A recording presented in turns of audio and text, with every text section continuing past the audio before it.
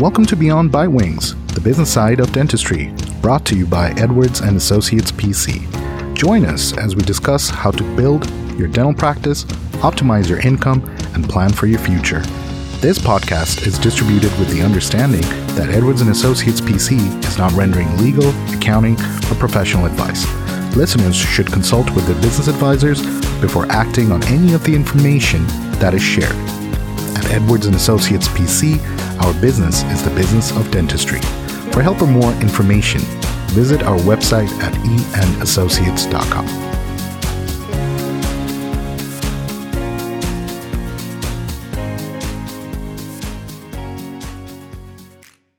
Hello and welcome to another episode of Beyond Bite Wings.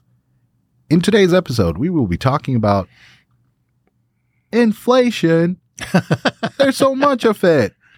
What can we do to mitigate some of the rising costs of operating a business? And to talk further about the subject matter, within the studio, we have Robert. Good afternoon. And myself, Ash. So how much is inflation now? Oh my goodness. Last I saw it was over 8%. I think it's come down from that, but it's still, I don't know if it's under 7 or in the 7s for the last trailing 12 months. Oh, wow. Okay. So that's good. I mean, in the if you look at the whole 12 months, yeah, that's still bad, but probably just the last quarter, the drop, that's good. Well, let me ask you this because this sort of caught me by surprise. What's the prime rate now? The prime interest rate? What is it? 7.5%. The prime interest rate is 7.5%. Bank of America's prime interest rate today, which is, well, as of December the 15th, and today still, is 7.5%. Oh my goodness. So when we have a lot of clients I had one today that wanted to refinance. And I said, well, what are your rates? And he said, on my existing loans, about 5.5%. I said, okay, well, I can probably lower your monthly payment, but not lower interest rate. I'd have to stretch the payments out a few more years to lower the monthly payment. I said, if you want to do that, and of course, nobody wants to pay extra interest. So, right. But I think it snuck up on people. I mean, I knew rates were going up. Everybody knows rates are going up. Mortgage rates, borrowing rates, all kinds of rates are going up. Funny enough, though, having said that, I don't think credit card interest rates went up. I think they're still about 30%. But the prime rate now is 7.5%, and most of the dental lenders are still doing loans somewhere around, I'd say the average is probably 5.95% for 10 years. The advantage of some of the dental lenders is that they will fix that rate for the full term of the loan. A lot of the banks will only fix their rate for 5 years. Mm-hmm. And who knows where rates are going to be in 5 years. Now, a lot of people, most of the experts think that rates will be lower in a year to 15 months from now. Mm-hmm. But I don't know that they're going to be as low as they were 15 months ago. 15 months ago, the rates were down under 3% for a mortgage. I completely agree with you there. I don't think we will ever go down there, if you ask me. Well, never say never, but probably not in my lifetime. I mean, that was crazy last year. And I think according to this information that you researched for the podcast, it looks like the average rate now for a mortgage is about 6.33%. Yeah, as of the 12th of January of 2023. Yeah, that's amazing. I mean, that's almost double what it was 15 months ago. Yeah, that is true. But you know what? The real estate market, especially the residential market, they're trying to still make purchasing houses a reality for a lot of first-time home buyers by reducing the cost. They're trying to make it affordable. Right. Yeah. And a lot of mortgage companies I've seen are coming out with some alternative products. Now, I couldn't tell you what those are, but I began seeing some ads maybe a month ago about other ways to lower your monthly payment.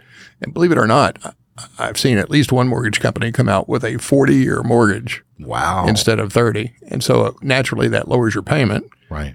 You're paying more interest. Mm-hmm. But the primary driving factor that people consider when they're buying either a car or a house isn't the total cost. It's the monthly payment. That's true. The purchase power. Yeah. Or, the burden on acquiring debt. Monthly cash flow. That's true. Yeah. That's true. That's true.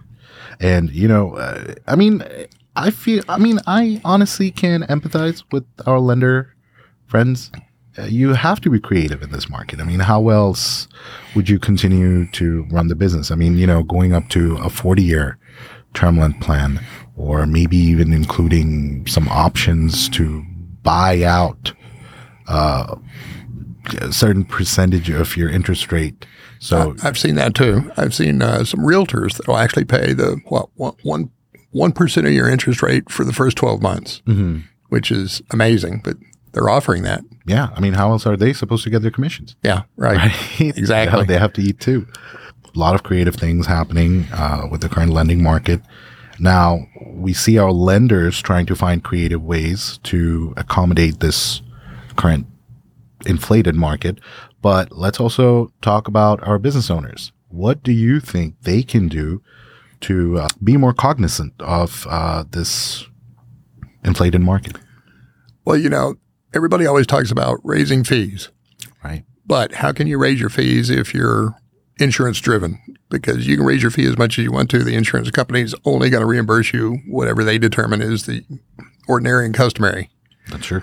So what you need to do is talk to some of these specialists, and we have one or two in particular that we work with that can renegotiate on your behalf your insurance reimbursement rates. I see. Okay. I've had this person do work for one of our clients, and it was a practice that was collecting about $1.6 million, I believe, and she renegotiated over $200,000 in increase to their reimbursement rates. Wow, that's amazing. Pretty significant. I mean, that's 12.5% of collections by not seeing another single patient. With the existing patients. With existing patients, yes. That is amazing. So it can be done. It just depends on which insurances you're on, and it depends on, you hire somebody that knows what they're doing. Now, a lot of the doctors out there say, I can do this myself. Yeah, but what kind of results are you getting? If you get a 5% increase, that's not near as good as 12.5% increase. So hire somebody that's experienced. You wouldn't try to do your own tax return, so I hope not. And you wouldn't try to build your own house, so hire the expert to do it. Hire somebody that knows what they're doing. Right. Absolutely. I mean, I may think I can put on a crown of a loved one. Oh, I know. I cannot do that. I'll let you guys wonder how that would turn out. But yeah, no, you're right. The reimbursement rates, negotiating that, hiring a specialist who specializes in that, and that can help you, raise your revenue. So, that's also another thing I want to point out is that I think the go-to place for most of the business owners is, how do I reduce my expenses? To mitigate increased expenses in certain areas, how do I reduce expenses in other areas so that my take-home amount or my bottom line is still the same? Well, you have to look at those expenses, and that's one thing we do for our clients is we have a practice analysis worksheet that we give them every month along with their financials that shows them what percentage they should be targeting for each category of expense. Right. And it's based on other practices of similar size to theirs. It's not just a general number. It's based on, for practices that are collecting $600,000, that's one percentage. For practices that are collecting over $1 million, that's a different percentage. Mm-hmm. So it's customized to the size of practice you have. And so using that information, we can show clients where they're out of balance, where they're spending too much in a particular category. Right. And as everybody knows, the main category that costs you money in your practice is team members. That's true. Salaries are the biggest single expenditure. Mm-hmm. And next would be lab fees. And after that, dental supplies, and then on down the line, rent. Right. And those are hard. Of course, rent, you can't do anything about that. But as far as lab fees and dental supplies, you have some control over that. That's true. And I find that on the salaries of the team members, most practices that have been around 10 years or more, maybe 8 years or more, somewhere in that range, have more people in their practice than they need. Mm. The doctor has gotten comfortable with a certain way of doing things. Right. He may have an extra chairside assistant. He may have an extra person at the front desk. Right. Maybe you have a person at the front desk that does nothing but insurance verifications. Right. Okay. Well, if you start dropping some insurance companies, then she could be more customer service oriented and not so much, helping just comply with insurance. Mm-hmm. So that's another thing. You can, drop some insurances, go out of network with some insurances, have that evaluated. There are people that evaluate that as well. Right. Now, as a client, let's say I'm one of your clients and I just heard this amazing tip. And I tell you, you know what, Robert? I will do that. Plus, I'm going to get rid of my retirement plan as well. Well, first of all, when you tell a client to go out of network, the first thing I hear is, oh, I can't do that. I'll lose too many patients. But there's a way to do it. There's a right way to do it. And we'll have somebody in a future episode talk about that. We have an episode in the past where we talked about that as well. And we've had clients that went out of network with all insurances over the course of a couple of years. You don't do it overnight. It takes time. And they lost no patients. In fact, their business grew number of patient-wise. It grew, not just in revenues, but in terms of number of patients. Wow. And so that's the best of both worlds. You increase your patients, you increase your fees. Right. You've got a growing practice. Right. That's true. So be cognizant of which expenses to reduce. Some, yes, probably needs attention. And then there are others that you don't really want to reduce, for instance, like getting rid of your retirement plan. Well, and another thing, when I talk about retirement plans to clients, a lot of times they say, well, that's too expensive. But in almost every case, I can show a client how the tax savings from having a retirement plan is more than it's going to cost you to fund for your eligible employees and pay your fees to administer the plan. Mm-hmm. So then there's no cost. There's actually a negative cost. There's a savings for implementing the retirement plan. So that's not something that I would recommend that you do away with because your taxes will go up. Right. Exactly. And that's one thing that people don't think about when they're talking about overhead. Hey, how can I increase my take-home pay? Well, you reduce your taxes, you're increasing your take-home pay. Bingo, right there. That is true. Because taxes is part of that, right? It's a big part. It's a big part. It's usually 37% part. Right, especially for the demographic of clients we serve. Yes. So, yeah, that is true. And going back to that reimbursement negotiation, so that's not so much cutting expenses. It's actually increasing revenue. Increasing revenue. So what I'm wanting our listeners to understand is that it's not just, oh, how do I cut expenses from one area so I can accommodate the increasing expenses in another area, but also don't forget that there are probably still ways for you to increase on the revenue side with your existing resources. Sure. Yes, absolutely. And another big area that people probably don't spend enough money on because they don't see an immediate benefit, and that's marketing. Marketing is like a water hose. You turn on the water and you're holding the other end and where's the water? Right. Where is it? It doesn't come out. About the time you look down in there, it's going to hit you in the face, So it takes a while for that pipeline to get full before the new patients start coming in the door. Right. And how long does that take? Anywhere from, if you're lucky, maybe 2 months, all the way up to maybe 6 months. But you should see a result, a small result, and then a larger result the longer the program goes on. But if you implement a designed marketing program, not just something shooting from the hip, but sit down, talk to people, do your research, implement a good, solid plan for marketing, you'll see a result. Just be patient. I've had people that hired a marketing company and 2 months later they said, well, it's not working. Yeah. Well, the water's not coming out of the other end of the hose yet, so it's not going to work in 2 months. I love that analogy. I'm probably going to steal that from you. That's fine. But no, you're right though. It's true. It does take some time, right? It's not rocket science, but at the same time, it is time consuming.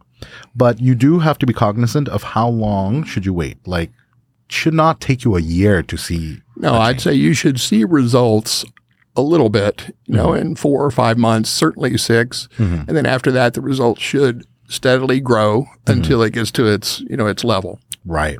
And then you mentioned marketing programs. So it's not just one thing or a couple of things. It's a whole set, like, okay, this is what we need to do. Well, and that's the thing about marketing. There's no one thing that I have found that works universally for every practice.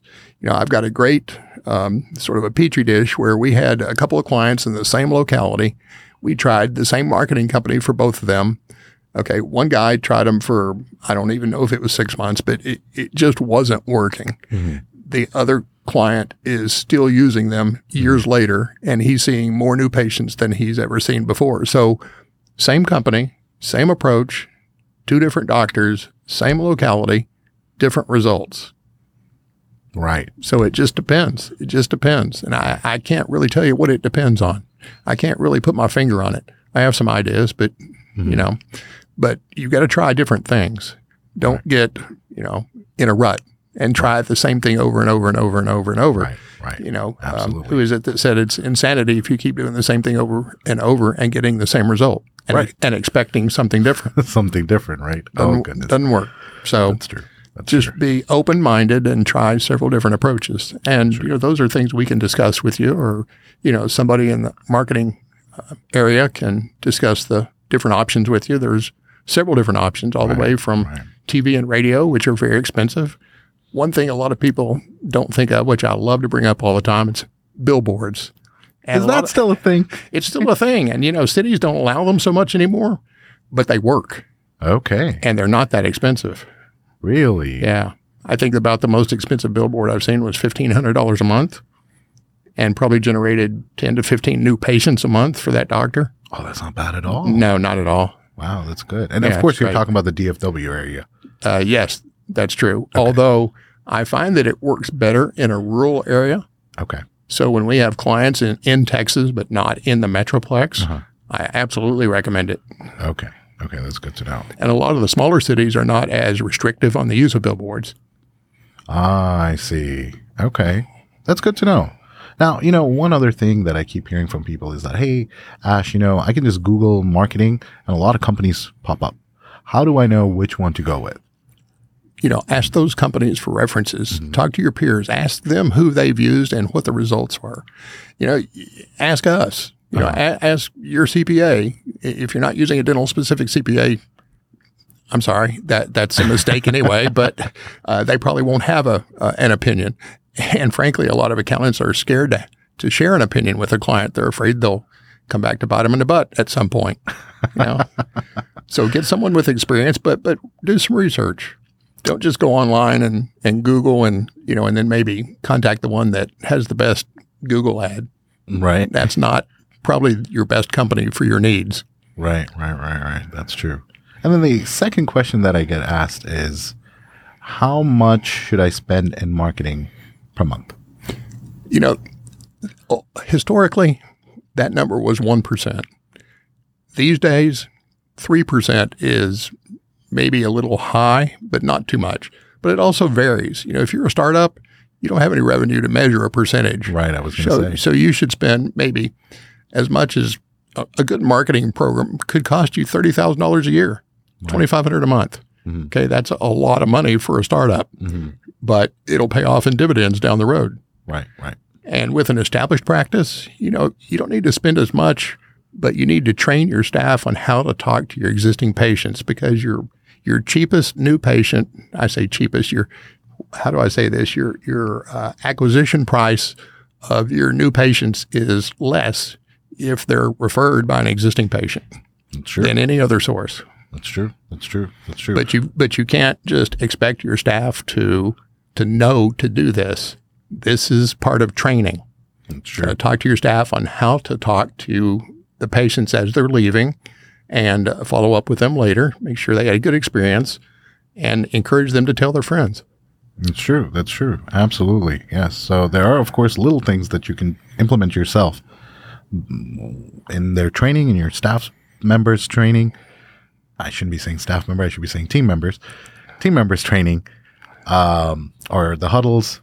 And then, of course, to look for professionals, experts that can help you in that area. Now, this is obviously a little bit different from the earlier advice that we gave you. So, of course, with rising costs, we're trying to find ways to either reduce your overhead expenses or to increase your revenue. But in this scenario marketing, that old saying, you need to spend money to make money, truly does apply. So, again, going back to what are some of the best ways to mitigate or to tackle the inflated market we're in, these are some of the best tips we have. And really, it doesn't cost that much if you do what we call, the internal marketing. Train your staff, team, train your team to talk to your patients and to encourage them to refer. Some people are embarrassed to ask for referrals. Get over it.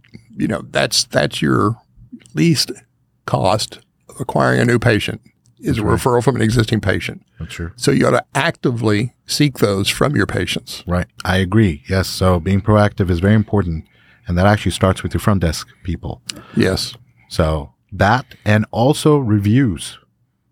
There's no harm done if your front desk person asks a leaving patient, like, hey, if you had a pleasant experience, please be sure to leave us a review.